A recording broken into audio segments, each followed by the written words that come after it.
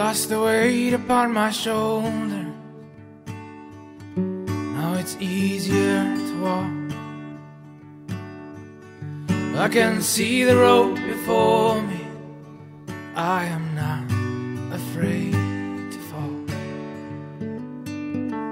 Welcome back to Beautiful Shifts podcast today. Thanks so much for being here and joining us and listening. Yes. I think, we may have some new listeners. We may have some listeners that have been with us before. So thanks so much for just taking the time to chat with us and spend a little time from your day with us. Yes, we really appreciate it. Appreciate it.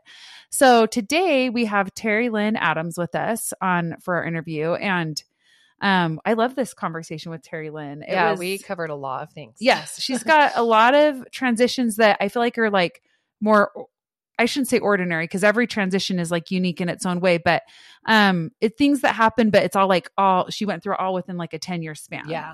Like there was divorce, remarriage, a faith transition, but the bulk of it, we talk about her struggle with fertility and kind of her infertility treatments. And so I think it'll be, just a good conversation it's something we've actually never talked about before was infertility. I enjoyed getting to know her because you went to high school with her. Yeah. I grew up with TERILYN and she's a great friend and we kind of talk about some of our your memories together. Yeah, our random memories a little bit at the first, and that was fun to chat about. So, but she's awesome. And I thought she was really cute. Yeah.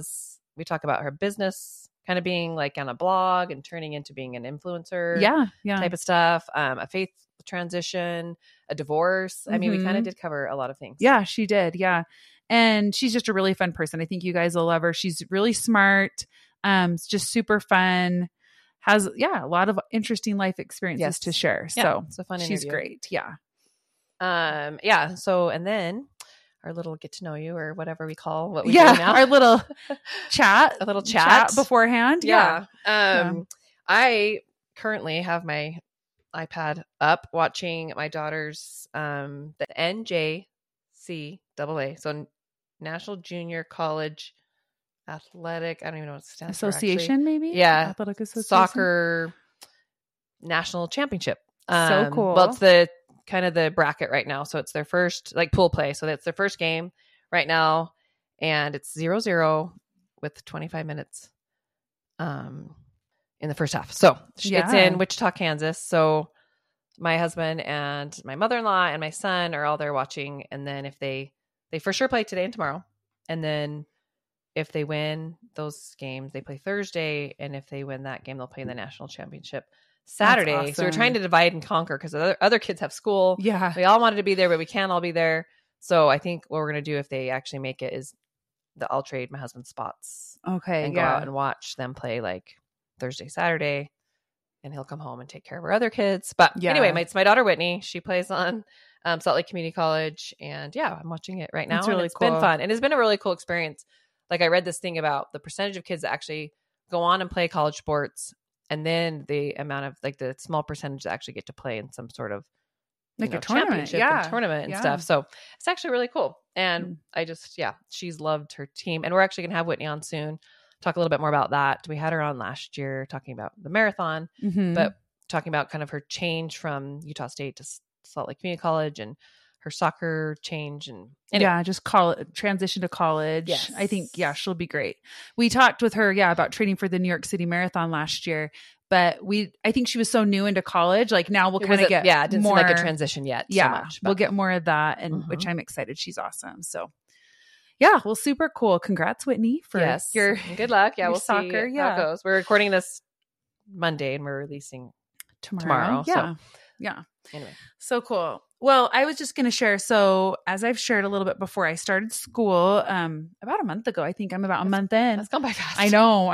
It's crazy. Yeah, this is my fifth week. Been about a month. Because I'm starting week 5. So, but I'm in this class called Human Behavior, and I really am enjoying it. It's kind of about like all aspects, it kind of combines psychology with like history and sociology and like culture and just all kinds of stuff. Interesting. Yeah, it's really interesting what kind of goes into making up human behavior. And anyway, the chapter we read last week, one of the chapters that kind of reminded me, we've talked about this on the podcast before, but it kind of brought in like humans in their environment.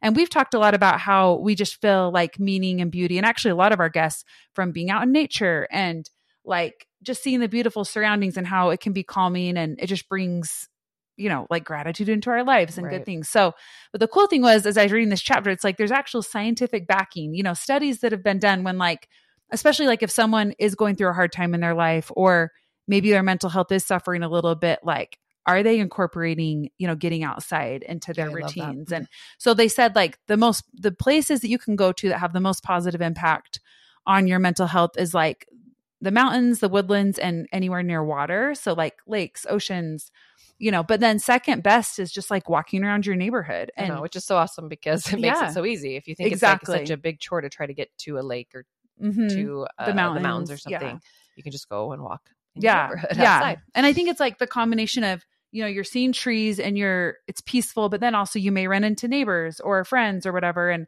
so you get that feel of the community. So anyway, I just love when I see scientific backing for something that you love, kind of observed in your own life. And so I feel like a lot of guests have said how you find beauty, a lot of times it is in nature. Totally. Yeah. So, or how do you find healing? It is in nature. So I think, that makes me feel more that we're all connected in humanity and with the earth, and that those things can help us heal. And it's interesting. It's kind of universal. That's good for everyone. No matter where you live. So it must be something about our biology that we just crave that, which I think they did talk about that. Think about humans have been out in the natural world for forever. Right. We are a little bit more enclosed, a lot more enclosed probably indoors than ever in our history. ancestors. Yeah. So anyway, I just wanted to mention that. And especially going into winter, I think just trying to make that a priority is hard because it's cold and we don't want to be out. At least me. I know. I was telling Lindsay that we'll have to go snowshoeing because I've done that. And it's funny. It's the same thing. It's it's cold and I don't want to bundle up and I don't want to have to try to get to a trail. But then whenever I do it, I'm why wouldn't I do this more? You're glad. Yeah. Because it's usually after a snowstorm because that's the best time to go snowshoeing. And so then it's just beautiful. Yeah. The leaves or the trees are covered in snow and fresh, crisp air. And so. Yeah, for sure. So anyway, that was just our little chat, our beforehand chat. So we're really excited for you to listen to TERILYN's episode. And TERILYN, thanks so much for coming on. We loved the chat and we think you guys will love it too. Okay.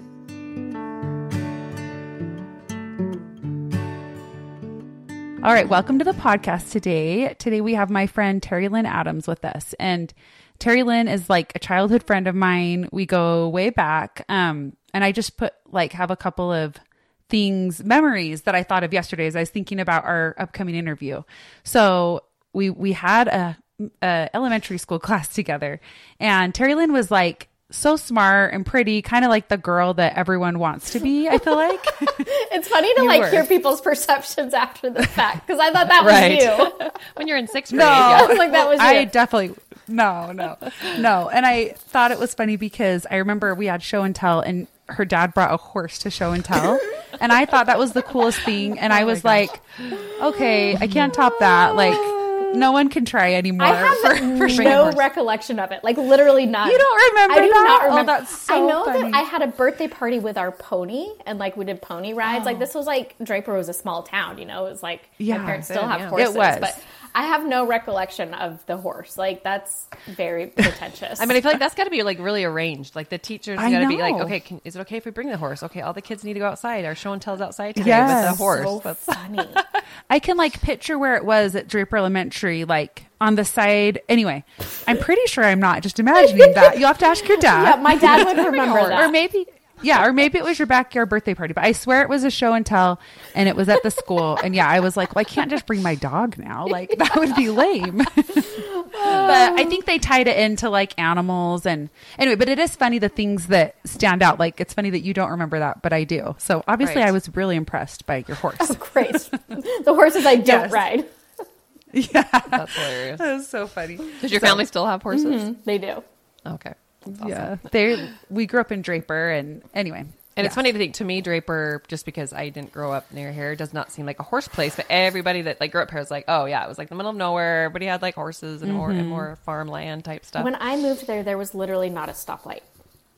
A stoplight. And now it's How old were you when you moved there? I think I was 4. Tiny. Okay. Yeah. So I remember when the first stoplight went up. It was a big deal. Yeah. And we had the little, Franks that grocery store. There was no stores. It was a small town. Like you rode your bikes. I grew up in Tooele, so it was really small town true. too. Like Stansbury Park, Tooele. So I get the familiar. small town thing, but to me, Draper probably always seemed big because I just it's lumped it in with like Salt Lake. The valley, right? The valley. Yeah. And it grew so fast once it grew. But so anyway, and then so in Utah, if you grew up LDS, you're in wards. And so at that time, like in elementary, we weren't in the same ward, but our wards combined. And so we did like young women's together, girls camps together. So I feel like we got to know each other pretty well through all that, even though I was a grade older than you.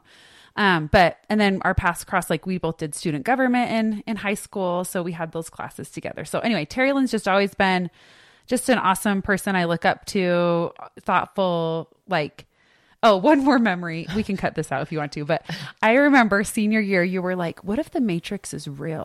Do you remember? Yes. Like, and I was like, whoa, like you were like a deep thinker at a young age. And I'm like, anyway, I remember that's another like random funny memory hilarious. I have with you. Yeah. If it's right. I have a random memory and you cut this out too if you want, but I don't know if I was going to pick you up in the early morning for something or if I was picking somebody else yet. And you had gotten in a car accident. And I was you're the one that called the cops. Yeah. Yes, you were. And you were like bleeding. Yeah, I was like, yes, it was bad really actually. bad. Like I remember you said you got did a I tell bad you car that? accident. Like senior year, we were going to an early morning student government meeting. That's That's right. what it was. Yeah. And I think you came upon it because it was raining, and somehow like I slid and I hit a telephone pole. Yeah. Oh, wow. And my head, I don't know, but yeah, I was bleeding. TERILYN, that's right. I forgot. You're the one that like called the police and everything, huh? yeah. Oh, wow, TERILYN, you saved me. Yeah. Glad you're okay. Yeah, thanks because who knows how long it was early. It was really I think it was early. like, by It was yourself. like before yeah, 6. I was alone. It was like, Yeah. it was before 6 because I think our meeting was at 6, and of course I was running late and speeding. But luckily you were there. So anyway, we have some Good memories. random, interesting, things that come up. But so from graduating and stuff, like I feel like we've kept in contact through online and everything. So we will hop. I don't think we've read your bio yet. So let's hop that and then we'll get into your story. All right. Okay. TERILYN Adams grew up in Salt Lake City, Utah, and now lives in North Carolina with her husband, Tommy, and their 3-year-old son, Thomas. She is pregnant with her second child due in January 2024 after struggling with infertility. She launched her first blog, an online journal of sorts, in 2004 while attending Brigham Young University. She then started a Foodie Stays Fit in 2009 to share her love of fitness and cooking and grew that website into one of the top resources for running content. Her brand has evolved over the years, and she recently rebranded to TERILYNAdams.com with a heavier focus on fashion and beauty. TERILYN shares realistic fashion finds and outfit inspiration to help make shopping easier. Her style is classic but playful and comfortable. She is also a skincare junkie and loves trying new makeup. So awesome. And I do love TERILYN's recs. Like I bought some pants that she recommended and we laughed because I was telling her this beforehand and she's like way shorter. I'm really tall, but it still worked. I just bought the tall version. So anyway, she's got great recommendations. The reason, kind of like the primary reason I reached out to TERILYN is she has been open about her infertility journey, and we've never actually had anyone on about infertility. And that's a huge life transition that a lot of people go through. So I asked her if she'd be willing to come on and talk about it, and she graciously said yes. So thanks, TERILYN. And then there was a couple other life transitions like faith transition and just becoming like an influencer that we thought we would touch on as well. So we're excited to get into your story. So thanks so much. Yeah, thanks for having me. It's nice because I actually get asked about the infertility piece, like how I found out a lot, and I've never written about it. And like I've blogged about like my fertility treatments and things like that, but I've never written about like how it all happened. It just feels like really overwhelming to sit down and write. And so it's nice. I can just like point people to this, be like, go listen. Yeah. Just listen to the Oh, podcast. totally. It's easier to talk through. Yes. Yeah, for sure. Okay, good. Well, we're excited to get into it. So maybe you can just take us back to when you feel like the beginning of kind of your life transitions began. I kind of feel like there were like 3 or 4 main ones. So I went to BYU, and I remember like crying when I accepted my offer there because I really didn't want to go there. I wanted to go out of state. I wanted to go somewhere else, but it was just where I got the most money and the best scholarship, and it just made the most sense. And I'm glad I went there because I got a great degree. It gave me my job at Goldman Sachs, like it was a good experience. I graduated in 3 years so that I could take that job at Goldman. So I was a finance major, and I met my now ex-husband the first week I was there, like maybe the first day. And at BYU, you know, like, of course, like relationships move fast, and we got married the next year. And so I was married basically the entire time I was at BYU. And so then I graduated, I started working at Goldman, and I was in Salt Lake, but I also traveled to New York quite a bit for work. And that was really my first experience of like, and this is going to sound so bad, but like, people who are not Mormon can be really good people. And I don't remember anybody ever saying like non-Mormons are bad people. It was more like I felt bad for them. Like they didn't know like what we knew, you know, like, and that was my first experience of like, these are awesome people. Like I like them a lot. I respect them. And I remember like going to parties and like, I wanted to have a glass of wine. And so Goldman was really influential in just like opening my worldview that, because everyone I'd been around for the most part was Mormon, and I just didn't have that.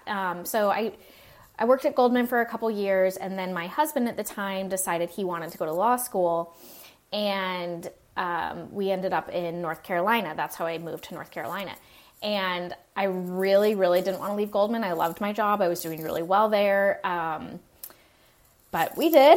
We moved here, and I put him through law school at Wake Forest University, so I got a job at a different bank here. And I was the breadwinner while he was in law school. I did not know a soul when I moved here. And it was really hard. And I made good friends, but like the people I ended up spending the most time with were the people I was running with. And none of them were Mormon. And so then again, like I started being exposed to people who were not Mormon, were really, really great people, loving people. Like I remember like my first cup of coffee. I remember my first glass of gin, like just like funny things through them. But it was really not that they were trying to be a bad influence, but it was just like exposing my world that I was like, okay, I'm not in Utah.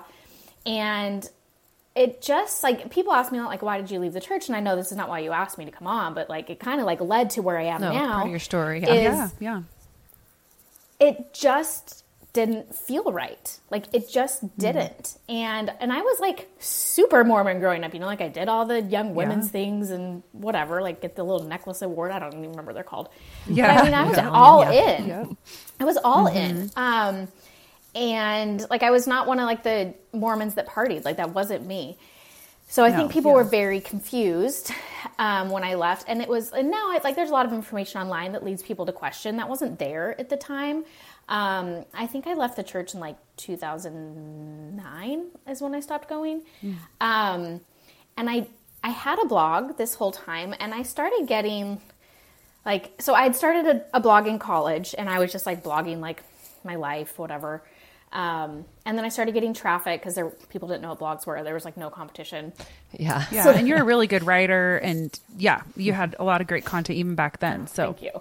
Well, I started a Foodie Stays Fit to give it a little more of a focus and make it like slightly more professional. And I was sharing like clothes that I was trying on, and that I had went to a coffee shop, and I started getting all these comments of like, I can't believe you're doing this. What does the prophet think about this? Like, this is such a bad example. You're like really mean comments. And I could look up the IP address and be like, they're in Lehigh. It's like, these are people that know me. And I got like really mean comments. And if you know me, like that just like inspired me further. I'm like, all right, well, I'm out. Like I'm leaving the church. And I remember like I was serving in the nursery at the time, and people started like complaining to the bishop that I was a bad influence on their kid. And I'm like, yes, because I'm handing out, because I'm bringing coffee to these 3-year-olds. Like this is just your child. And so just like getting like that really negative feedback is like, I'm out. Like I just stopped going. And it was really a gut influence type thing. Like there wasn't anything I read at the time. Like now, of course, I've read like probably all the same stuff you've read that it caused me to question and have concerns. But it was really just this gut influence of, I'm like, God doesn't care if I drink coffee. Like that was like my thing. I'm like, God does not care if I drink coffee. And if he doesn't care, then like, is any of this true? Like that, it sounds so silly, but like that was a really big thing for me. So then I stopped going to church, and I still went to like random other churches. around town. And my husband at the time, like it was a really big deal for him that I had stopped going to church. And I remember him telling me like that was a deal breaker in our relationship, that if I was not going to be LDS, like he didn't want to be married to me. And, I mean, and it was not a healthy marriage, like on many levels. I put my husband through law school, and then he took the bar. Like I didn't want to leave before he took the bar. And then I left, I moved out. And I mean, if I had known how hard it was going to be, I couldn't have done it. It was the worst thing I've ever gone through. And like, I wanted out. Like I was the person leaving. Like I can't imagine how hard it is for people who are left and like who don't want to leave. Like it was horrific. Thankfully we did not have kids. We only had the dog. But it was not amicable, but it also wasn't like as bad as it could have been, you know? Yeah. So then I didn't think I would stay in Winston. Like I didn't really like Winston that much, especially coming from Salt Lake. Like I didn't realize Salt Lake was a big city until I'd moved here, and I'm like, where am I? They don't even have a Nordstrom. And so I just kept working. I dated another guy for a little bit, and then I switched banks. I started working at Wells Fargo, and I was still blogging. I kind of stopped blogging a little bit during the divorce just because I was like, I got hate before. Like, I don't need this hate now. And people would email and be like, what's going on? I'm like, you psychopath. Like, my business. But like, I was putting my life out there. You know, like they were used to having access. So like that eventually died down. I switched banks, and I really wanted to leave Winston. And so I looked at moving either to San Francisco or Charlotte, and Wells Fargo said like I could work at either location. And so I kind of shifted from like I was working in finance at Goldman Sachs, and then I was doing finance at BB&T when I first moved here. And then I moved to their marketing department because they were like, oh, this girl has a blog. Like she knows digital marketing and she knows banking. So I helped them start their social media channels at BB&T. Oh, wow. Oh, that's cool. And then I got recruited for Wells Fargo to go help run their social media channels. So that's why I moved to Wells Fargo. And it was a great opportunity to get out of Winston. And they said I could move to Charlotte or San Francisco. And I had a boxer at the time, my dog. And I was like, I cannot figure out how to live in San Francisco with a big dog. Like I just couldn't afford it. So I made plans to move to Charlotte, and I'd been divorced. Oh my gosh, I don't even know how long at this point, like 5 years? I don't know. But a month before I was planning to move, I finally went out with this guy, Tommy, that my friend had been trying to set me up with for a year. Like he'd been trying to set me up with Tommy for a year, and I was dating somebody else at the time. He's like, you're going to marry Tommy. Like, just break up with this guy. You're going to marry Tommy. And I was like, and he would say this in front of my boyfriend at the time. Right. Like, what?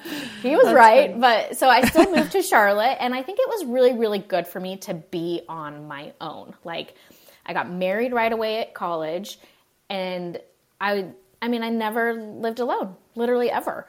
And I'd always done things for other people. Like I graduated fast so that my husband could, just so like we could make money faster. Like, cause I was going to be the breadwinner. And then I left a really, really good job because he wanted to go to law school. And like, I just felt like I was always doing things for other people. And I'm like, this guy's awesome, but I have to do this. And it was the best thing I think could have happened for our relationship was that I moved away.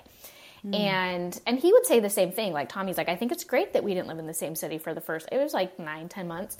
So I moved to Charlotte, absolutely hated it. And after 9 months, I asked my boss at Wells if I could move back to Winston.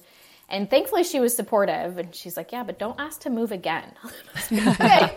Because in the meantime, like Tommy and I had been meeting in the middle for dinner. Like every Wednesday night we would meet for dinner. It was like a 45-minute drive for each of us. And then I would come up to Winston a lot on the weekends. So eventually we got to the point where like, if this is going to go somewhere and we're going to figure out like if this is serious, we need to live in the same city. And I didn't like Charlotte anyway. He had just started a new job in Winston. So I moved back to Winston. We dated for 3 more years, and then we got married. And the fact, like I tell people, like, if you want to understand like what a great person Tommy is, I said for a really long time I would never, ever, ever, ever, ever get married again. Like I really didn't want to. I was like, this was awful. I don't want to get married. I never want to go through a divorce again. Like, I don't want to go and I meant it. Like, I think people say that. I really, really meant it. Tommy's incredible. Like, the relationship with him has taught me, like, oh, this is what a healthy relationship looks like. And so we were 33 when we got married. And we didn't want to have kids right away. So, like, we were both working. He was building his career. We had talked about, like, it would be really great if I could work for myself, because I was still blogging during all this time. And I was working like 80 hours a week. So I was working 40 to 50 hours for Wells Fargo. And then I was working probably, sometimes like 60 hours a week. Wow. And I was working 20 hours a week on my blog. I would wake up at 5. I would work, I would run, I would work until like 11 o'clock at night. I worked all weekend, every weekend. And I was also training for the Boston Marathon. Like, it was just really, really intense. And it was because, like, we decided, like, because I was really, really jealous. He had a super flexible schedule. Like, he does commercial real estate. And I mean, he works a ton, but he can, if he wanted to, like, take a Thursday off to go see his family, he could, or like to go golf, he could. And I had spent my whole adult life planning my life around vacation days so that I could see my family and go on vacation. And I hated it. Like, I love working. Like, I'm probably borderline workaholic, but I want to work when I want to work, where I want to work. Like, I don't like somebody telling me, like, you have to work from this time to this time. And I was traveling a ton. I was going back and forth from Charlotte to San Francisco, or Winston to San Francisco, multiple times a month. Like, I was just fried. And so I was like, if I'm going to work this much, I would rather work for myself. So I made a game plan to, like, just go blogging full time. And I mean, I was making maybe like $400 a month at the time. Like, it was not an option. Livable, yeah. Yeah. And so, like, I kind of just changed my whole strategy of how I made money online. And so, like, that was one transition. And then, it's like, we obviously were not thinking about having kids at the time when I was working that much and he was working crazy hours. And then, what year was it? I don't know. 2019. My dog that I had made my life decision around got brain cancer. Aww. And it was, like, devastating at the time, because, like, she had been with me through everything. Like, I got her when I moved out here, and, like, she'd gone with me through my divorce. Like, I always told people, like, that dog was, like, the one constant I had in my entire 20s. Like, and it's like, she really was. And so we found out that Maisie had brain cancer. And then the next week I had an OB appointment, and I just told the OB, I'm like, hey, I'm 33. We don't really want to start having kids yet, but I know that, like, infertility is a thing. Should I get testing done? Should I freeze eggs? Like, I just don't know anything. And I need to figure out who this person was, because she, like, we would not have been able to have kids if she brushed me off. And she was like, oh, you're fine. Because I think a lot of doctors do. Like, if especially you're healthy, 33 now. I think. Yeah, they might think, well, you have plenty of time. Yeah. Yes. Yeah. Like, and I was healthy, like, no issues. And she's like, I just got out of residency. I don't know a ton about infertility. She's like, I'd rather just send you to get some baseline testing.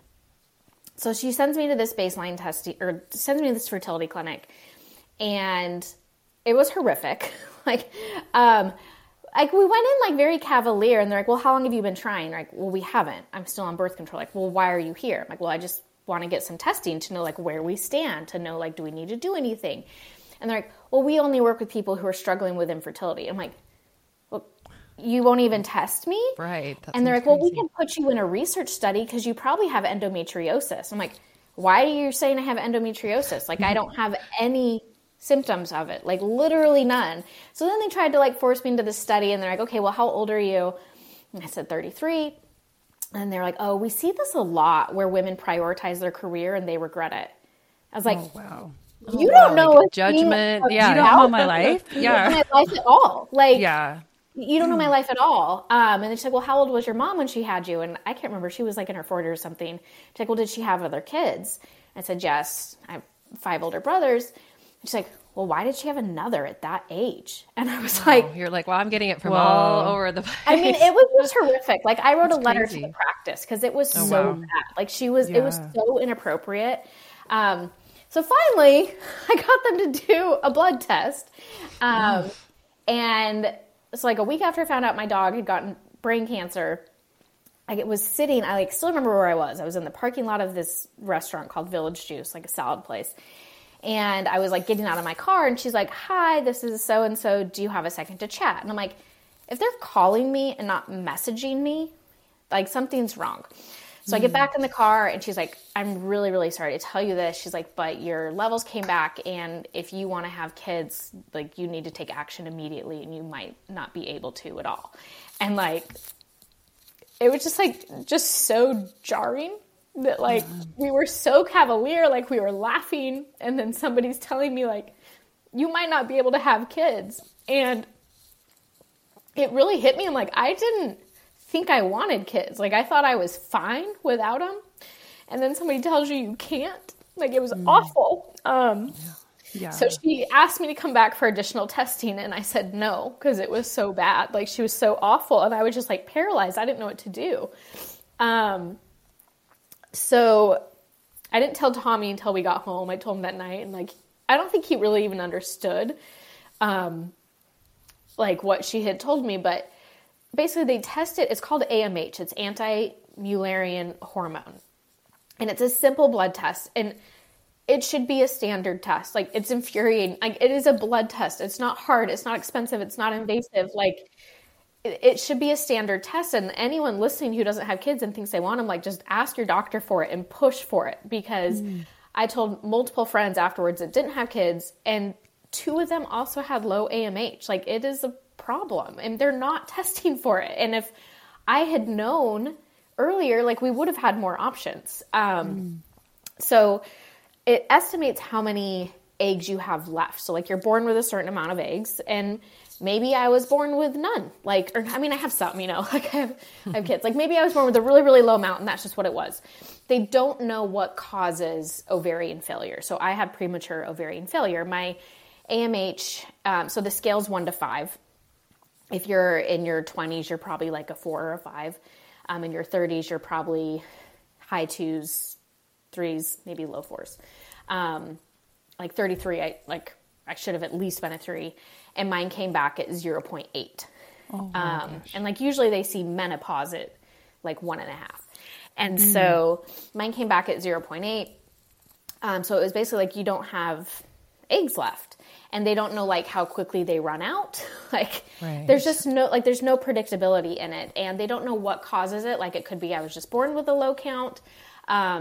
Trauma can cause it. And that's kind of why I wanted to like give the backstory of like my divorce, because trauma can cause ovarian failure. And like there were really bad things that happened that like that could have been trauma triggering it. The stress of how much I was working, like that can trigger it. Autoimmune can trigger it. And I have a really, really strong family history of autoimmune. Like every single one of my brothers has an autoimmune disease, like pretty severe. And so it's like, they don't know why it happens, but if we wanted kids, like we had to do something immediately. And I knew I wasn't going to go back to that practice. So I switched OBs, and I can't even remember how. I think my husband golfed with her husband, and he just mentioned like, we want to have kids. We're not sure if we can. And he was like, oh, you should talk to Jenny. She specializes in fertility. So I went and saw Jenny. She was an OB, told her the situation. She's like, yeah, you need to do something immediately. She's like, you should go to Carolina Fertility Institute, which was a different practice than I'd gone to. And she's like, but they typically have a 6-month wait list. Let me call the doctor. She was friends with the guy that owned the practice. Like the odds of this happening, like it's just like I have a friend who's going there and she's had to wait 4 months to get in. So she got me in the next week because she called him. She's like, this is pretty bad. So he was like, well, sometimes AMH can be wrong. Like, let's retest it. And it came back at 0.3. Like it had gotten worse. And this was just 2 months. Like it had dropped. So he said, he's like, well, your best bet is that we just try to retrieve as many eggs as we can. So so it's people freeze eggs when they're younger a lot of times so that they're healthier, or if they're not in a place, like if they're not married, they're not in a place to have kids. Like there's various reasons people freeze egg. We were doing more like preservation, like let's get out what we can before they're gone, because we don't know when they're gone. So then we tested like a month later, my AMH is like the baseline, and it was 0.1. So he was like, we don't know what's going to happen. Like people usually get like 10 to 20 eggs out. So we basically started like an IVF cycle, if people are familiar with that, but we didn't do the transfer at the end. So they put me on all these medications. It was so much more complicated than I expected. Like there were patches I had to be on, and then there were like multiple different types of shots that had to be at the exact time, and like it would change over time, and I would go in every day for blood work, and they would check like my follicle count to see if I was responding to the medication. And I didn't know it at the time, but they told me like kind of at the end that I was on the highest dose medication they could give, and my body just wasn't responding. So we did that for a couple months, couldn't get any follicles. And then finally we were like, okay, we've got follicles growing. And this was, it was early December, because I remember I was doing shots over Thanksgiving in Pinehurst. And so we go in for an egg retrieval, and I think we had 5 follicles, and which like was high for us. Like we had only seen like 1 or 2.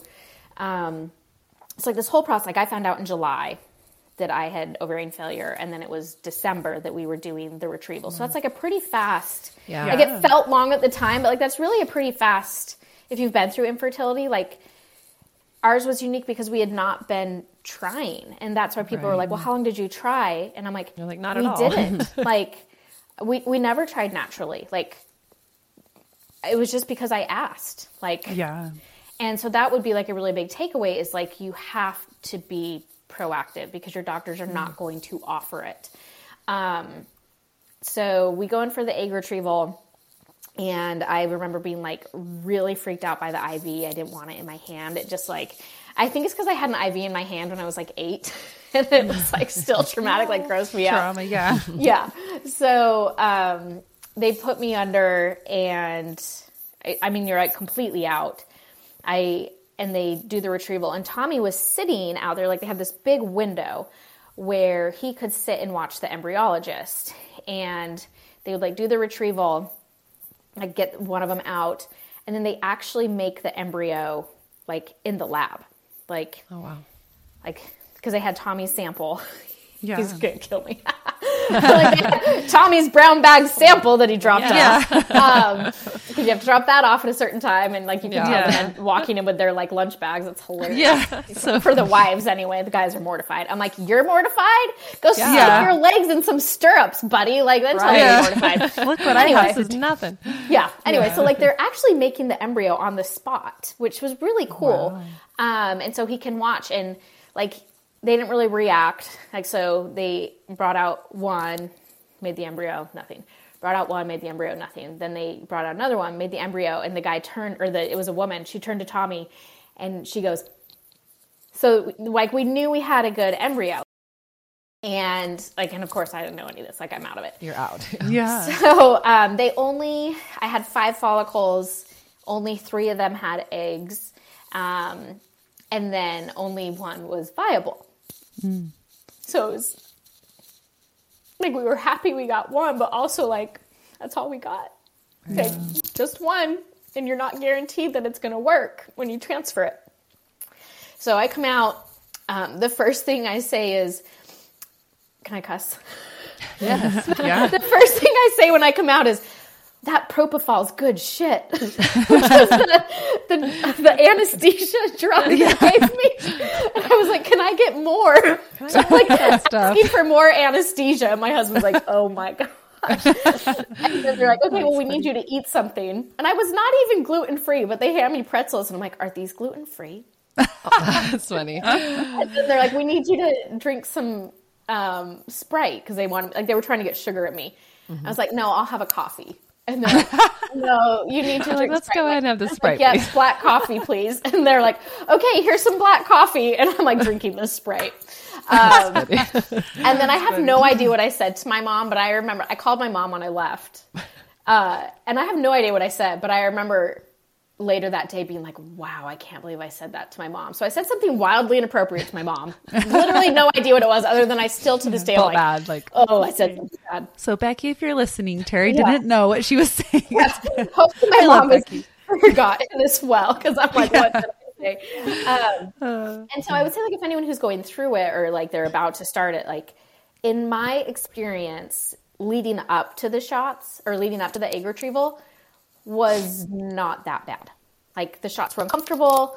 I was a little nauseous, and I was on the really highest dose. I was never tremendously uncomfortable because my body didn't respond to the medication. So if you're feeling really uncomfortable, you're super bloated, your doctor's telling you not to work out, like that's a good sign, because that means your body's responding. Like they don't want you to have ovarian torsion. So if your ovaries get too big, because I was a big runner, they can actually flip, like if there's too much impact. And my doctor never told me, because like I would ask every appointment, like, am I still good to run? He's like, yep, you're good. And I didn't know at the time like why he was saying that, but if you feel like trash during the shots, like that's a good sign. So like just shift your mindset that like this is good, because I didn't, and that's because it wasn't working. But I felt, and this is what I think a lot of people don't talk about, is I felt awful after the retrieval. And I actually think that's pretty common, because a lot of women had told me like, yeah, I wish I'd known that I was going to feel this bad. Thankfully at that point I was working for myself. I had quit my job earlier that year. And so I was working for myself, like, cause they had told me, they're like, yeah, maybe take like half a day off or something. No way. Oh, like wow, yeah. Take a couple, like I was exhausted from the good shit propofol. Yeah. And I just remember like I had pain, like I can't remember exactly what was wrong. I should have written it down, but I just remember I felt awful for days. So if you're going through it, be prepared that it's going to be less. It's not going to be as fast of a recovery likely as you might think. I was super bloated afterwards, just like stayed in pajamas, which is not my MO. And so like they froze the embryo. Like the embryo we got, they froze. They said it was perfect. They're like, it's exactly the rating you want. Okay. And then they called me the next week and they're like, Dr. Yalcinkaya wants to start another round of treatments to try to get more eggs out. He's like, we want to have at least 5 banked. And the day that I had started my first shot was also the day we had to put my dog down. So like Maisie had died, and then we'd started treatments, and I was just like, I just need a break. And they're like, we really don't recommend it in your case. Like we really need you to go into another round. I was like, okay. So like we started the medication again. And after 2 days I was like, no, I'm not doing it. Like I need a break. Like I just do. Yeah. And Tommy was supportive. He was the same way. He's like, we just need a breather. Like it's been horrific for 6 months. We were not prepared for this. Like we just need a breather. So like, I'm like, let me just take 1 month off. Like I understand you don't recommend it, but let me take 1 month off. And they're like, okay. So we took a month off, and they told me, they're like, well, call us when you get your period. I was like, okay. So I don't get my period. They call me. They're like, have you gotten your period? And I was like, no, I've not got my period. And they're like, okay, like come, let's get an additional medication in you. Cause they want you to start your period to like, so you can restart your cycle basically, and like kind of get it back to normal so they can start tracking it more. So I kind of like strip everything. So I do that, still don't get my period. And then in early January, I get in Tommy's car and I'm like, you have a gas leak. Like your car smells so bad. Like you have gas in your car. And he's like, no, I don't. Like my car's fine. And then I come inside and I open the trash and I almost threw up. And I was like, I'm super nauseous. Like my smell is crazy. And I still hadn't gotten my period. And I took a pregnancy test and it said that I was pregnant. And whoa, like I came out and like we were like laughing again. We were like being so cavalier about this. I'm like, I'm just gonna take a pregnancy test. Like it's impossible for me to get pregnant, but haha, like let's just do the experiment. And I walk out and I'm like, I think I'm pregnant. And Tommy goes, are you serious? I'm like, no. He's like, but yes. He's like, well, are you sure? I'm like, no, I'm not sure, but like, I'm serious. It's positive. Says, yeah. Like, I don't, he's like, well, let's call the doctor. And I call him and they're like, this can happen. Like the medication can linger in your system, give you false positives. Like you're probably not pregnant. So just cool down, especially because I hadn't got my period again. My cycle had not normalized. So then a week later I was throwing up. And I got another positive pregnancy test and I called him. I was like, I really think I'm pregnant. They're like, honey, like, you're probably not, but like, let's come in and we'll do a vaginal ultrasound. And they were like, oh my gosh, you are pregnant. Like, oh, wow. I was pregnant. And they said that they'd never seen that before, where somebody with like my levels of AMH gets pregnant without having a period after their retrieval. Wow. And I have no scientific background, literally none. My thought is because my body didn't respond to the medication, I'm like, did they miss an egg that was just so slow growing that like it wasn't showing yet that was still in there? Like, is that? Yeah, because like there had to be an egg there. Like, yeah. There had to be an egg there. Like, I have no idea. And they were just like, this is crazy. We've never seen this. So people ask if Thomas was conceived naturally. And I'm like, sort of? Yes. Yeah. I don't know. Yes. Like, I don't know. Like, we had sex and that's how I got pregnant. But like, there was a little support in there. I don't know. Yeah. Like, it was other stuff going on. It was very bizarre. So then we couldn't do another round of egg retrievals. Yeah, because you're pregnant. But also kind of like, because I was pregnant. But also, like, being pregnant is good because like you're obviously not shedding eggs when you're pregnant, so it kind of like stuck saving all your eggs. Oh, okay. Yeah. So again, it was like another like gut feeling of like we should not do another round, and if we'd done another round, like we wouldn't have had Thomas. Oh, yeah. So I mean, it was just like these series of like miracles that like I happened to ask for testing when like I didn't know anything. We hadn't even tried. I happened to get into, or a golf buddy happened to refer me to his wife, who happened to be best friends with this doctor, that we got one embryo out. Like, that was a miracle in itself. And then I get pregnant, like, when I shouldn't have been able to get pregnant. And they told me, like, it's not that you can't get pregnant and conceive.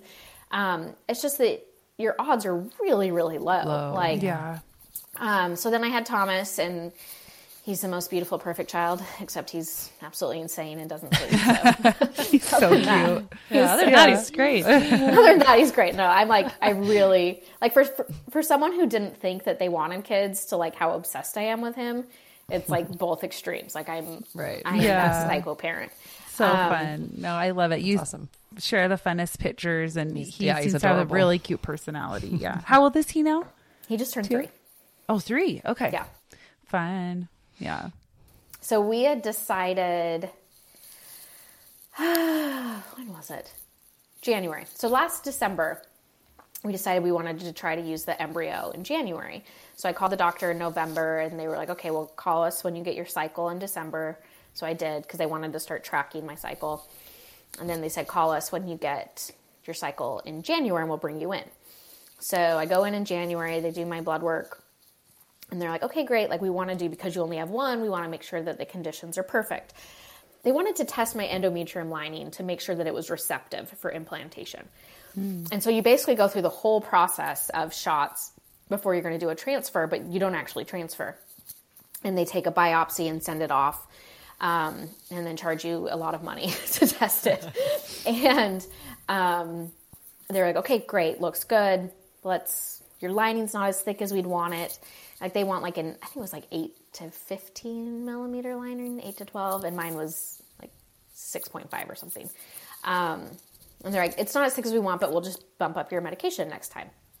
So we do another round of medication, planning to transfer in February. And like, at this point, I'm like planning my life around it. I've canceled Botox. Like, I've done all the things. Like, I'm transferring in February. And I get every appointment. They're like, okay, like, your lining's looking good. It's not quite where we want it. Let's give it a couple more days. Okay, it's not quite where we want it. Let's give it a couple more days. And then it's like, okay, you're like, your lining shed. Like, it was never thick enough. So like the next month, I think the thickest they got it was 5. So then they try a different protocol. So then I'm on a different set of shots. And I went from like, I think it was supposed to be I don't know, a couple $100 for like, it's not that expensive to do the transfer medication. So then they switched me to a medication. It was like thousands of dollars every round. And I wish I'd connected the dots, but they had me on the same medication they were doing for the egg retrieval that my body didn't respond to. And if I'd connected those dots, I would have been like, this didn't work before. Like, why are we going to do this now? But like, I was so focused on like the day to day. And I didn't think it was going to be as bad as it was. And then, so we do that, and like my lining never got past a 4. And so then we try another month. Like, so this goes on for 4 or 5 months. In the meantime, I still have never seen the doctor. Like, not once. Versus the first go around, like I met with him at every single appointment. And I know the practice had grown a ton. I also know like egg retrieval is a lot more profitable than egg transfer because it's more complicated. And so I don't know, like, I think he certainly was busier. I'm sure I also wasn't as profitable. But like we'd been trying all these different protocols for 5 months at this point, and they wanted to do uterine PRP. So like you've probably heard of PRP, like platelet-rich plasma, where they like draw your blood out, spin it, and inject it. They use it a lot for injuries. So they wanted to do that in my uterus. And it's not like super invasive, but I was like, before we do this, I want to talk to the doctor. Like I want to talk to him because I don't think anybody is looking at my treatment holistically. I think they're looking at like each week's piece of information, and I want somebody to look at it all together at once because that had never happened. And I was like, my thought, like my gut instinct was they're treating my cycle as if it's a standard length cycle. And I knew that I had a 45-day cycle. Like it was really, really long because I was perimenopausal, so I thought. I mean, I didn't know. But I was like, I'm pretty sure I'm perimenopausal, like before I had Thomas even. So I finally told, and I emailed them, I called them, and they're like, we're happy to communicate for you. Like, what do you want to tell him? And I'm like, that seems so I odd. just want to talk to this freaking doctor. Like, it was crazy. Yeah. And it wasn't until I went on my Instagram, and I never like said what the practice was, but people knew because I'd posted a picture of them. And I don't have like that big of a following, but like locally I do. And I was like, I can't talk to my fertility doctor. Like, I don't know what to do. And then I got a phone call the next day. And so I'm like, somebody there must have like worked there, or I don't know. And it's like, that's so pitiful that that's what it took. And I don't know if it was. To talk to your own doctor. Yeah. Yeah. Like, I don't know if that's what it was. Like, total coincidence. Like, again, like I don't have that big of a following. Like, I'm not that influential, but if that's what it took was me like talking about it online, like what if somebody doesn't have a following? Like, how do they get to talk to the doctor? Like, anyway, that's a whole tangent. I was really quick. So he called me, and I actually think he's a really, really, really good person. Like, I think he really cares. I don't think that they were getting the information to him that I really wanted to talk. I don't. I think that the gatekeeper, whom I don't really like nobody likes her. I think the nurse coordinator just never even told him. Right. They're just like, let's get you through here and do what you need to do today. And yeah, exactly. Like she had horrible bedside manner, no empathy. So he calls me on a Saturday. He had just done an egg retrieval. So he was at the clinic, and he pulls up my chart, and he's like, oh, wow, this is pretty bad. And I was like, yeah. He's like, you've been trying for 6 months to get your lining thick enough? I'm like, yes. Like, nobody's told you? And I think that they were just giving him, like, the results from each attempt. And so I talked to him, like, I'm just, like, am I going to be able to get pregnant? Like, am I going to be able to do a transfer? And because I was getting worried that, like, we would just never get it thick enough because I couldn't transfer if it wasn't thick enough because it wouldn't stick. And he's like, I've never had a problem getting someone's lining thick enough. So that was encouraging. I was like, well, before we do PRP, I'm like, can I just do a natural cycle? Like, just because a couple people on my blog were like, well, why don't you do a natural cycle and just see if your body does better on its own? Like, maybe it does better without medication. And because we had never measured it without medication. We just always jumped in. And I asked him, I was like, well, why do we do the medication? Like, why don't we try a natural cycle? He's like, well, we don't because it works for 99% of people. He's like, you're just the 1% that like, this is not working for you. He's like, but yeah, we can we can do a natural cycle. He's like, it's just going to delay everything. But if it doesn't work, he's like, but we can do it. And like all the nurses have been telling me, no, don't do natural cycle, medication, anyway. But he was very supportive. Like I felt so much better after that conversation. I actually recorded it just so I could remember everything. But he was really supportive. He was like, this is pretty bad that like your lining won't get thick enough. Because the thickest we'd ever gotten it after the initial month, which was when I had been on medication the least amount of time, it kept getting thinner every single month. And he was like, are you perimenopausal? And I'm like, I might be. Like, my cycle length is 45 days. He's like, oh yeah, like they really should have been doing your medication differently. And it was just like, it was so frustrating that like he's brilliant. You could have taken care of that months before if you would have I'm taken. Like, we should have had this conversation initially. Like, and so I think if anybody else is going through it, like I would say, your gut instincts are really good, and the stuff that you think matters probably does. And I was just like, oh, they know what they're doing, and I should have been like, I have a 45-day cycle. I don't respond to this medication. Like, and just tell them everything I know, because to them, I'm just a number versus like, nobody cares about my success more than me. Yeah. So like just really advocating from the beginning, I think is helpful. So he was supportive. He's like, yep, let's take a month off. When you start your period, call us. We'll bring you in for like initial measuring. So we do that. We cancel the PRP. We go out of town. We go up to Boone, the mountains. I have an appointment on Monday to get measured. Because I started my cycle and they're like, okay, you're going to come in. I don't know, it was like 10 days later or something. So I go in Monday and like I'm chit-chatting with the nurse because like they're doing a vaginal ultrasound, and they have a really hard time finding my ovaries because like one of them's just like quit. Like she's like disappeared. And so they're like trying to find the ovaries, and then she goes to measure my lining and I'm just like talking away. And she goes, oh my gosh, TERILYN, look at the screen. And I look and my lining was 7. Again, ooh, like we were back to 7, and she was like, holy crap. Like, wow. I was like, does this mean we can transfer? And she's like, I don't know. She's like, let me go talk to Dr. Y. So she leaves. And this was like when it really hit me that like our case had been really difficult for a transfer, is 3 other nurses came in and they were crying. They're like, we're so happy for you. Like it finally happened, because he said that they wanted to do a transfer. So we did a transfer.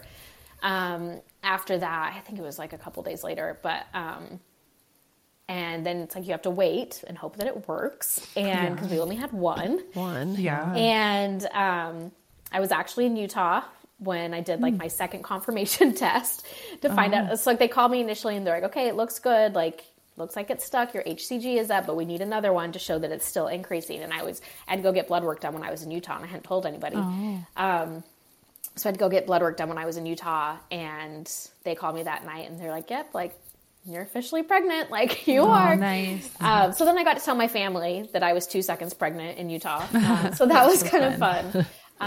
And now I'm 27, 28 weeks along. Yeah. Oh, that's awesome. It's so fun. Wow, that was a journey. I know. Sorry. Like, I'm glad. It's super interesting. Yeah. I have a family member trying to get pregnant right now, so it's just kind of interesting. Like, okay, I need to tell her this, I need to tell her that, or if she got tested this or whatever, you know. Yeah, the initial test that you talked about, I think I've never heard of that either, but it's crazy. I mean, I actually did. It wasn't like in depth, but I had to do a few rounds of. Well, first it started with Clomid, and then I went to Femara, and that's how I got my twins. But like maybe that test could have been helpful, because I would have known, well, what are my eggs at? I mean, I was 31, but you know, I don't know. It's just such a simple piece of information that they should do. And it's helpful. Like information, like you said, is it's not invasive. It's not expensive. Just do it. Like, because then at least you know, like, how serious do we need to take that? Like, what kind of measures should we go next? Yeah. Yeah. Because it would probably change people's like, okay, I was going to wait till I was 35 to have kids, but now I'll have them now because the chances are higher or whatever. An egg retrieval, like you're saying, like, oh, maybe I want to do that sooner than later because my levels are low. And so, well, and if we hadn't known, like, it's possible, like, they couldn't have gotten any out. Like, it's possible by the time, like, if we had just waited, I might not have had any. Like, we don't know. Because they don't know when you run out. Like, it's not like a linear. Yeah. Right. Well, then if you wouldn't have been doing that medication, maybe you wouldn't have gotten Tommy as well, right? Because you kind of feel like that all led to that. Yeah. So interesting. And I think, like, it's important for people to remember, like, because I got a ton of questions about mine because I was blogging about every step of the way. I'm like, no one's experience is going to be the same. Like literally no one. And it can be helpful to connect to people because like you understand it. But like, I don't want my story to scare people because my friend was doing an embryo transfer at the same time. And they did it the first month. Like they had no problems getting her lining thick enough.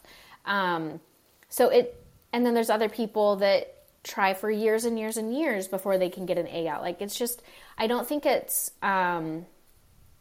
just as it's not helpful to compare like where you are in your parenting to others, like, oh, I wish I'd had kids sooner. I wish I'd gotten married sooner, whatever. It's not helpful to compare fertility because it is so different. Like everyone's is going to be different. Yeah. I think that's a good point. And what I love though about when someone like you is willing to share your story is sometimes just talking about it, it kind of like normalizes it. Cause there's a lot of people that go through it, but I think it's one of those things that for the people that I know that have been through infertility struggles, they feel really alone. Cause it's like, you're not going to go around saying, well, we're trying, but it's not working. But once you're pregnant, everyone knows you're pregnant. And so I feel like the heartache, getting some of the conversation, like, I don't know. I just feel like that would be a comforting thing. And also just to learn from you, cause you've got a lot of good advice to give. So yeah. And it's so interesting because it really is like, okay, so we're women, we're just supposed to have babies, but it doesn't work that way for everybody. And then you feel a little bit like, I don't know, shame or like whatever it is that you can't get pregnant. But then it's so cool, the medical advances that have happened in the last probably, 50 years so that so many people are able to have a baby if they want a baby. But if you don't know these things early or even find the right doctor, I feel like, my family member that's going through it had the same experience with you, like just doctors that don't seem empathetic and don't seem very kind. And you're like, wait, you are in the field trying to help women get pregnant that can't. You should be so loving and patient and kind and understanding how hard it is, because that's what you do. So maybe finding the right doctor is a good it's almost like they become desensitized, like they see it so much, but like, that's not, I mean, that shouldn't be where they go with it, but No. Well, and it's been interesting as I've talked about it, like the number of people who've reached out and were like, thank you for sharing, or like, I mean, it was a blog follower who was like, ask about a natural cycle. And there's so much value in talking about it. Cause I never would have thought to ask for a natural cycle. And that's how we got it thick enough. But there's just so many people have been through it, and it's surprising to me that people don't talk about it. I think just because I'm so used to talking about everything that it was easier for me. And I didn't talk about it the first go around. Like I didn't talk about it when I was going through the egg retrieval, but like this go around, I'm like, if I can help one person, like that's worth it to me. And it was just really cool to connect with other people who'd gone through it or were going through it, or like, and I still get messages that people want my input and. Right. And I do think, like you said, no one is the same, and there's so many different ways to get pregnant and medications that you need or the process you need to go through. So the more stories you hear, the more experiences that you can take in, then maybe you can go to your doctor with, we haven't gone down this path yet. Should we try this? Just to see, because everybody's so different. I think getting comfortable doing that, like I felt like, and not that I didn't trust them, but I think I felt like I couldn't question what they were doing because they do this so much. But I really do think that like questioning and pushing and asking for more information and waiting, like all the, like when I got pregnant with Thomas, it's because I said no. And when we got to do a transfer, it's because I said no. It was like, they asked me to do something and I said no. And that's when I had success. And so I would tell people like, just, you have to listen to your gut of like, if it doesn't feel right, like say no. Like they're humans too. Like I think sometimes people, like my friend asked me, she's like, how did you even know that like you could tell your doctor no? And I'm like, they're not God. Like they're not like the law. Like you can tell them no, they work for you. Like, so I think that is a really good takeaway is, just like questioning things. Yeah, is advocate really for important. yourself. Yeah, exactly. Things. Yeah, especially with medical things, I think, because like you said in that, like you had your intuition. You talked about following your intuition, and it's something I was just thinking about. That's cool that kind of relates to like your whole story, even where you started, as you're talking with us about, when you were younger and kind of questioning your faith that you're brought up in, and then kind of your marriage. But what I think so admirable about you is you like take the step to go, to kind of do the hard thing, like, well, I'm going to drink coffee. Because it doesn't seem wrong to me. Yeah, because that doesn't seem wrong to me. I'm going to follow my intuition. You know, I mean, that's what you felt was right for you. And then I'm going to question my doctors. Anyway, I just admire that personality trait. Like that's something I want to work on a little bit more, is just being a little more bold in my actions. And I actually think, yeah, you've always just been that kind of person to me. Like you're just smart and you're capable and you're willing to stand up for yourself. And I think that's super cool. So yeah. Yeah. That's awesome. Yeah. So that's been a lot of transitions, because I didn't know about your first marriage and divorce. And that's just hard in itself. Yeah. And I wonder, anyway, but that's a huge part of your story, of course. Even though it was a long time ago, it's still. Right. And it was wrapped in your kind of faith transition. Because it's like they happened at the same time. A result of that. Yeah. In a way. It's funny because your husband's the one that said, I won't stay with you if you're in, but you're the one that's like, okay, I'm out of the marriage then. Yeah. But I think that's kind of like, if someone gives you that kind of ultimatum, it's like, wait, if you don't love me for me, then why would I stay? Yeah. Well, and it sounds like there was other things too, obviously, but that was kind of a catalyst probably. And, you know, well, and then he left the church afterwards. That's funny. But it was good though. Like, it's good that it happened that way, because it got me out, and like, I really needed to get out. So so things happen how they're supposed to, even if you don't like the way that it happens. Yeah. Sometimes it's a hard way to get there. You can't see it till after the fact. Like, oh, okay, that was definitely worth the hard times to get where you are today with your new spouse and your, you know, kids and stuff. So yeah, totally. So, I was going to ask a little bit more about your faith journey, since we kind of, you know, circle back to the faith stuff. Yeah. Where are you at now with just that side of things? I think I always craved, like, because there's a lot of comfort in a Mormon church, you know, like, especially when you move and you don't know anybody, like, you have a built-in community. Yeah, so fast. You go to church and you have a community. Yeah. And there's, like, the consistency of knowing it's the same at your ward as it is in Rome, you know, like, there's comfort. That's true.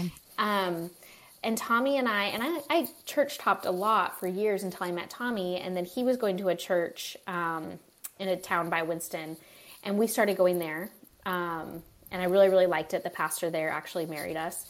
And then we just had a hard time getting plugged in, because it was about 20 minutes from where we lived, which here, not in Utah, obviously, but like my brother drives 30 minutes to his ward. It's fine.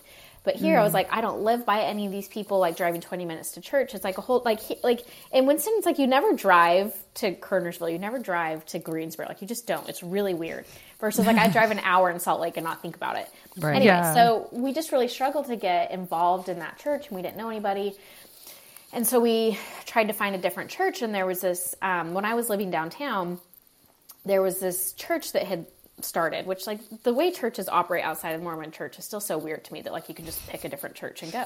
And like you choose if you like it or not. I like this pastor better. Okay, I'm just going. It's very odd with our background. But I remember meeting these people, and it felt right.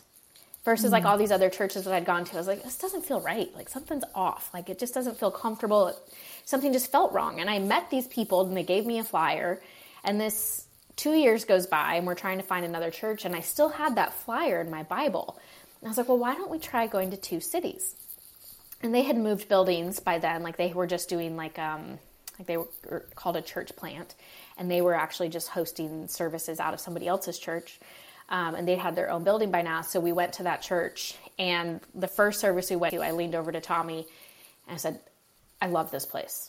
Like it just very much felt right. And I think what's really good for somebody like coming out of Mormonism in particular is it's really easy to get things confused. Like I think a lot of people think that Mormons don't study the Bible, and I've actually read the Bible more times than most people that go to my church.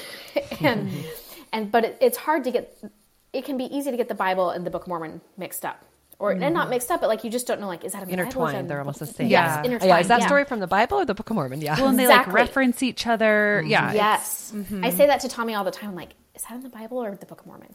And he didn't grow up LDS, right? No. Oh, yeah. Yeah. Okay. I thought he's not LDS. He grew up there. That was one part of your story too, so he's from North Carolina, right? Or that he's area? From a town called Boone. It's like an hour and a half away from us. In the mountains. And even before I met him, I loved Boone because it kind of reminded me of Park City a little bit, like before Park City was bougie. So we have a place up there now in the mountains, which is really nice. But nice. Yeah. The church that we go to now it's so nice because it's very, straightforward. Like I tell people, like a lot of like my faith struggles, I feel like I'm getting mud out of a rug all the time. And it's really hard to get mud out of a rug that's been like ingrained in there for 25 years. And it's just like they pick a book of the Bible and they just walk through it. Like they read through the Bible and analyze and talk about it. And I think that kind of simplicity is really good for me. Like I think a lot of churches go deep into like, I don't know, like I feel like Mormons are obsessed with like Isaiah and let's get into this deep theology. And it's like, no, let's just like focus on like the basics of Christianity and like what the Bible actually preaches. And our pastor's young, he's our age. We love him. Like we've become good friends with them. And then we got involved in a community group, which I didn't know what that was when I moved here. It's like a group of couples that we meet with every single week. And we both volunteer in the kids ministry, and no one has concerns there that I drink coffee.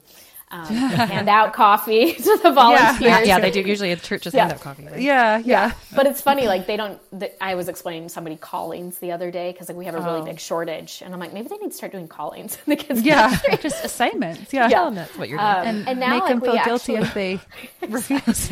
Exactly, you can't say no. Everyone's depending on you. Say no. Let's operate off guilt and pressure and high performance. Therapy. But now like we're actually it's horrible how it came about, but our community group leader, who was really influential in my life, just like he was such a strong Christian and just really helped me talk. Like there were a lot of things I'd never talked about before, like about my divorce and about leaving Mormonism. I'd never talked about them.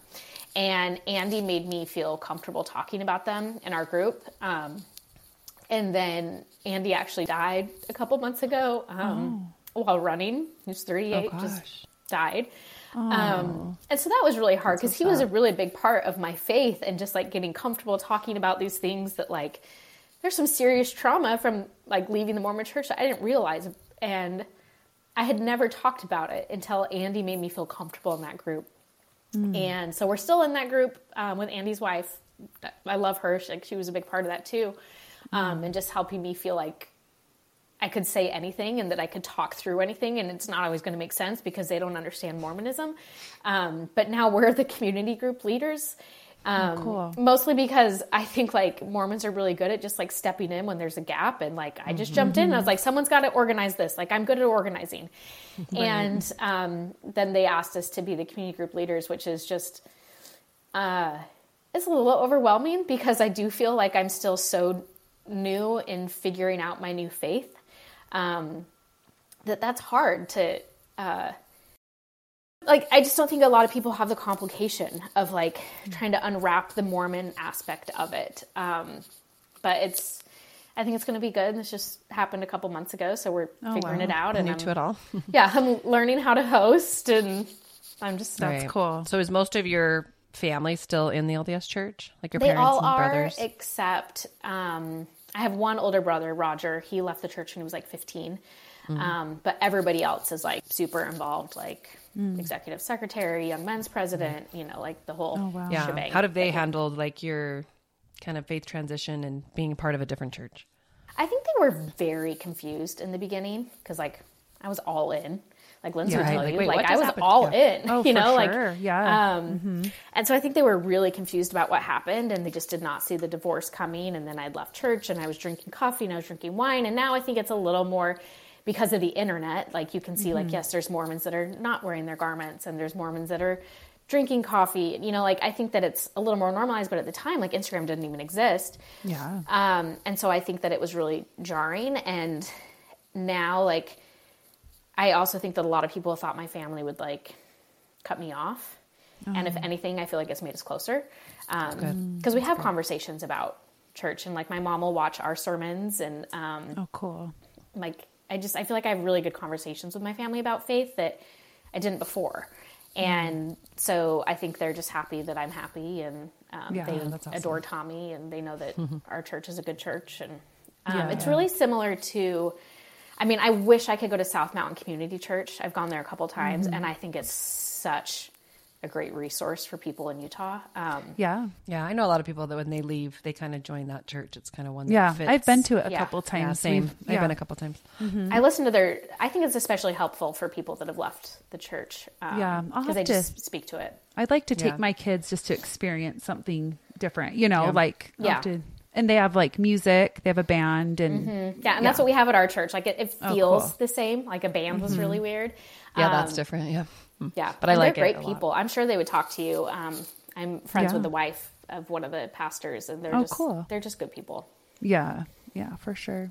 Well, that's great. I'm glad to hear about your family. I mean, I love your parents so much. They're some of the best people I know. Like They're just a good great people. family. Yeah. So that makes me happy to know that, you feel like if anything, it strengthened your relationship that's awesome. and the communication and everything. That's awesome. Which is lucky. Yeah, it is. Cause it can definitely be not that way. Yeah. Not for everybody. So yeah, I loved your story because, I love that you got to live outside of Utah and then that experience. We lived in California for a while and it was kind of similar. And it's just, I think it's good. Like I love Utah. I'm back here. I love living here, but I think it's so good if you can get away at some point in your life and live somewhere else because you do, like you said, I don't think the church teaches non-Mormons are bad, but you don't realize how amazing they are. Yeah. Right. Well, and you think and you are kind of taught like, oh, I'm so sad they don't have the church. But then you're like, wait, they're actually really good, happy people that contribute to society that like treat others with kindness and you can learn from them. And I met some of the most amazing people outside of the church moving out of Utah that I am so grateful for that have taught me and are good examples of just good people. Yeah. And I don't know if I could have made all the transitions I made if I was still in Utah. Like I don't know if I ever would have left the church or my ex-husband or I don't know. Maybe I would have, but it would have was been harder, certainly easier.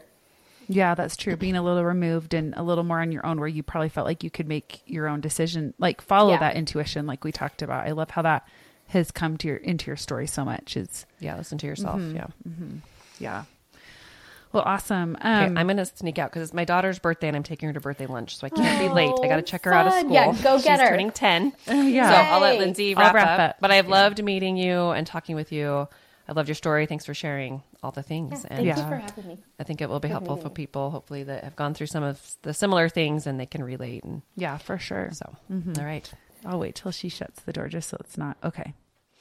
All right. Well, is there anything else that stands out in your story that you wanted to touch on or any other like advice to listeners or anything like that before we wrap up? I don't know if there's anything in particular. I feel like I covered a lot of different topics. I loved it. I love it. You've had an interesting life. And like I said, like, I just love your overall, follow your gut, follow your intuition and just go for the thing that it may feel uncomfortable in the moment, like call the doctor out, do this, do that. But those are the things I think that get us to the next step and get us through those transitions really. Because otherwise if we can stay stuck, so. Well, and one thing I've always said that I think can be helpful, like if you're in the middle of something like super, super hard, like a divorce or a faith transition or infertility or whatever. And I kind of picked this up from marathon training is like embrace the pain. Like and I would tell myself like when I was running the Boston Marathon, like this is what you trained for. Like this hurts. This is uncomfortable. This is what you trained for. I want to get the most experience out of it. So I'm going to embrace this pain because that's part of the experience. And I would tell myself when I was going through something hard, it's like, well, if I'm going to go through something hard, I'm going to learn as much as I can in the process. So if like during my divorce, I was like, I'm going to learn what it feels like to really, really hurt. And I'm going to learn what it feels like to be really, really mad and to be really, really scared and figure out how I respond to that. And I go back to that a lot. And thankfully, like I'm not going through anything really traumatic right now. Like stuff will always happen, but it's like, if you're going to be going through something hard anyway, how can you shift it so that you get the most out of it? And even if it's a negative feeling, like let yourself like be really, really, really sad and like be really, really scared. Like I think a lot of times it's like, get over it. You're going to be okay. Things work out. And like, it might not be. Like, it might not be. And that's okay. Like, let yourself feel like how bad it is so that you can learn the best way to get through it and just cope with future situations, if that makes sense. And one other thing I want to touch upon, it's going to sound like I'm a drug addict. I'm like talking about propofol, and now I'm about to talk about Zoloft, but not at all. I had really, really bad postpartum anxiety with Thomas, which I did not expect. And I ended up going on a low dose of Zoloft, and that like changed my life. Oh, awesome. Like I felt like I went back to like who I was growing up, like really confident and trusted my intuition. And my therapist described it as like, if you have a snow globe and you're constantly shaking the snow globe, it can never settle to make decisions and see where you're at. And Zoloft helps settle the snow. And it really helped give me clarity on a lot of things. And I mean, I hope I'm not on it forever, but it was a game changer for me, because I definitely had pretty bad, like I never struggled with really severe depression, thankfully, but I had really, really bad anxiety. I'm sure because of everything I had gone through. Right. Well, like kind of one thing after the next too. Yeah. Like it's one thing to since your 20s. Mm-hmm. Right. And it's one thing like to go through a divorce. It's one thing to go through infertility. It's one thing to go through leaving like a really high performing religion. Like I went through all of them, and it's kind of like people have this shame or guilt around infertility. Like I don't want people to feel like they should have shame or guilt around getting medication, because it really, really helped me. And I resisted it for a long time, and I wish I'd done it sooner. So, don't be afraid of that if your doctor suggests it. Yeah, no, I love that. That's so valuable. And yeah, I have like a lot of friends and family members who have, and I think it's just that tool is there, like, and especially when your body has been on alert for so long, it's like, if that's why the medication to help kind of calm things. And if that's what it takes, that's awesome that tool is there. I just am grateful for medicine. I mean, think about that. And then your infertility, like there's been so many things just in modern medicine that are a blessing. So, well, and I think people worry it's going to change their personality. And my husband was worried about that. He's like, I'm worried you're going to not be yourself. And I feel more like myself since I went on it. Awesome. So those are my 2 tips. Lean into pain and get medication. I'm so glad you brought that in. Yeah. And I love just normalizing like mental health too. I mean, that is something that we've talked about a lot on this podcast, and something that I think we all know, like we all have, anxiety, like all those things, it's just there, like it's part of life. And so I think tools that can help us along the way are amazing. And if medication is one of them, then that's great. So thanks for bringing that up. I'm really glad that came up. So I think part of your story that we didn't get to as much is your influencing, but I would still love to refer people to your blog and your Instagram account. And even if you want, do you want to give like a little overview of what you do online, just so that listeners can go check it out? And I mean, we kind of talked about it at the beginning, but maybe just a little more in depth. Yeah. So I started blogging, like when I started A Foodie Stays Fit, I was making a ton of recipes. I love to cook, and I was documenting that. And I also started to run a lot, and I was documenting that. So I really started growing as a running influencer. And then when I decided I wanted to become an influencer full time, I started paying a lot more attention to the data. And what got the most engagement and questions was, what am I wearing, and what's your skincare, and what's your makeup? And people cared about the running. Like I think they were interested in it, but they weren't expressing this outright interest. And runners are like notoriously cheap. Like it's part of the appeal of running. There was more money to be made in fashion and beauty. And I mean, I'd been doing it for over a decade or 15 years, that like I had kind of felt like I had said a lot of what I'd wanted to say about running. And so I was ready for a shift there. And so I started shifting my content to fashion and beauty to see how it would do. And the engagement just like went up. My revenue went up.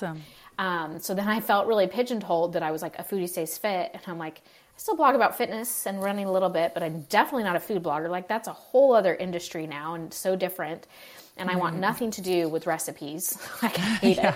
Try to create and probably pictures of food and all kinds of stuff. It's so much work. A lot of my close friends are food bloggers, and I'm like, more power to you. I want nothing to do with it. You take that. Yeah. So I decided, I'm like, well, if I'm going to do fashion and beauty, like I can't be A Foodie Stays Fit. And that was a big decision, because I mean, that'd been my brand for 10 years, and I rebranded to TERILYN Adams, which just felt right. And it also felt like I had also said when I got married to Michael, I'm never going to change my last name. All these things I said I was never going to do. Yeah. Yeah. And like I didn't change my last name for a long time, but for our, I think it was our first or second wedding anniversary, I gave him a social security card where I changed my name to TERILYN cool. Adams. Yeah. That's cute. And then and he cried. So He then seems like such a great guy. oh my gosh, you'll need to meet him. He's the best. He's so fun. Yeah, I would love that. He's really fun. So then I rebranded TERILYN Adams, and I felt like it just gave me more flexibility long term. And it's really fashion, and then like I love skincare, and so it's like a lot of like skincare education, makeup. Like I really like makeup, but I'm not like one of those hardcore makeup YouTube, like, you know, it's like I look very natural. But like my top performing reel right now is just like my 5-minute makeup routine. I just watched it yesterday. It was up. Yeah, I don't know if it just popped up, but I loved it. And actually, I'm like, okay, I gotta dab the concealer there and a little under there. So I was literally thinking of it today as I was getting ready. Like, okay, TERILYN says to do this. Well, I think I just like, I feel like a lot of women, especially moms, like want to feel put together, and they think they need to look a certain way, like really over the top, like hair curled and eyelash extensions, you know, and there's nothing wrong with that, but it's not realistic for most moms. Like I want to show people like you can still feel put together, and it doesn't take a lot of time. Do it in 5 minutes. Yeah. Yeah. Like that's usually all the time we have, right? Is 5 minutes. I mean, we can't sit at our counter and do makeup for a half hour every day. That's just not realistic. No. Well, and I'm trying to like shortcut for people. So like, rather than people having to order a bunch of stuff from Madewell, like, cause this is my job. Like I'm going to order all the stuff from Madewell. I'm going to try it on. I'm going to tell you what's worth buying. Yes. I'm going to buy all the Amazon stuff. I'm going to try it on. I'm going to tell you what's worth buying. Cause people don't have time to do it. So it's like, I'm going to do it for you because that's my job. That's exactly what I love about it, of what you do. Yeah, exactly. Because even the other day, I'm like, I'm going to click over and see what pants TERILYN recommends because I need some new jeans really bad. But I haven't even had a chance to do that yet. But it's just nice to have somewhere to go rather than having to read through the millions of reviews online and do that work yourself. Like, it's so time consuming. So again, I love that you do that. And I think it is super valuable. Yeah. It's really nice. I figure if I can make people's life a little bit easier through my job, like, great. Yeah. And you have such a cute style. Like, I love it because you have kind of the, you know, more, what's that, like athleisure, like that kind of stuff. But then you always look really put together and cute and a little, like you can look a little bit more professional or more casual. Anyway, I feel like you have a really good range of, so basically anything that you could look for, you can go to TERILYN for, because she has great recommendations from fitness to like, if you want to look put together and dressed up, that as well. And then also obviously the skincare and the makeup and everything. So I love it. And I'm so glad it's working out, you know, that you're able to do it full time now, right? And you have a nanny, like it's really become your job, right? I love it. Like I really, really like working for myself. Yeah. I really like strategy. And so I like being able to figure out like where we need to focus our efforts. My nanny works 3 days a week. And then she's also started helping with my YouTube a little bit. Like I just launched a really janky YouTube channel and she's helping me with that. And then I have a full-time employee, Hannah, she's incredible. Like Hannah is awesome. I think I've seen her on your page. Like you maybe have done pictures with her or something. She looks super cute. And yeah, that's awesome. So I love That's really cool. Well, I'm happy for you. I mean, how neat to be able to just kind of like start your own thing and do it. Like you're doing the dream of, you know, you were so locked in with those busy hours. And it sounds like it's not that you didn't like your job before, but you're like, you can have more flexibility and you're using your talents. Like you said, you're, you know, a good organizer and you're obviously creative. Like you do a really great job of everything that you do. So yeah, I just think you're awesome. You're so sweet. Thanks, Lindsay. Well, yeah, this was so fun. So anyway, go check out TERILYN online. What is your Instagram again? I'm trying to remember. It's just TERILYN Adams, TERILYN. That's right. Adams. Since you've rebranded. And then it's TERILYNAdams.com for online. And yeah, I totally recommend it. So go check her out. And we'll link to your Instagram and your website on the show notes. So people, like if you're listening, you can easily just go click over to TERILYN and follow her and check out her website and everything. But I'll send you a link for people to sign up for my Amazon finds. I do weekly Amazon finds that people love. Yeah, so I'll send you a link so people can do that too. Oh yeah, Amazon's the best. It's so funny. I never really thought about it, and then I started realizing people loved the Amazon stuff. I was like, okay, let's lean into Amazon. Okay, I don't even know that I'm surprised I'm not on that, so I'm gonna have to sign up. I'll do it. Yeah, we'll do it.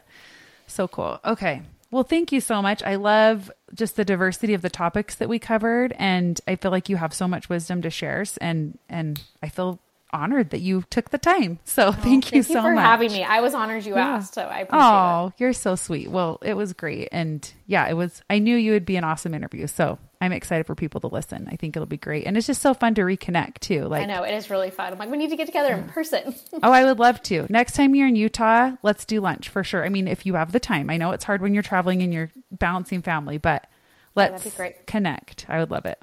We always ask the wrap-up question at the end of an interview, how you find beauty in life after going through the transitions that you've gone through. I think I lean into everything will be different in 6 months. And that helps you appreciate the current stage you're in, whether it's good or bad.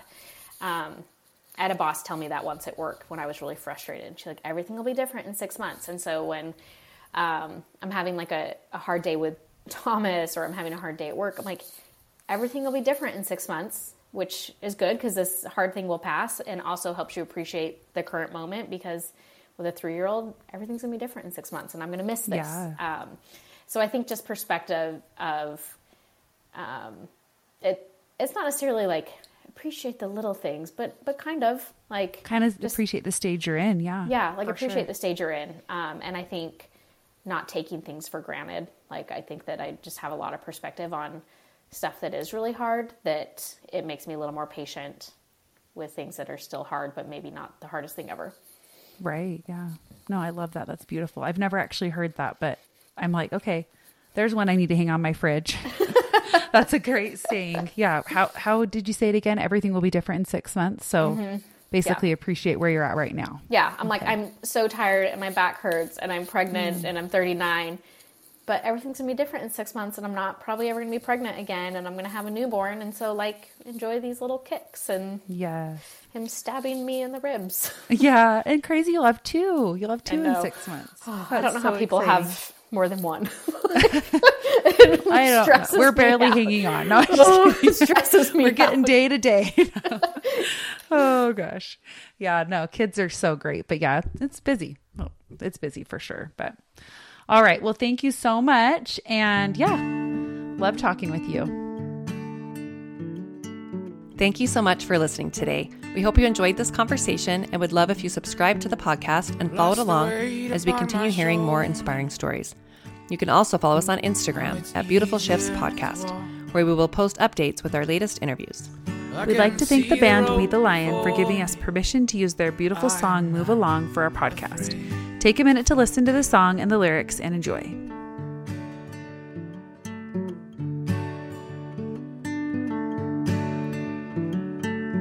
I find a way to know myself. All my thoughts are mine again, and begin to understand where to go. Now it's time to move along.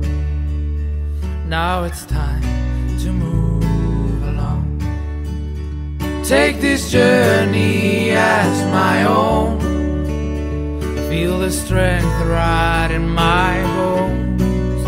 All I want is to believe life is my own. Life is my own.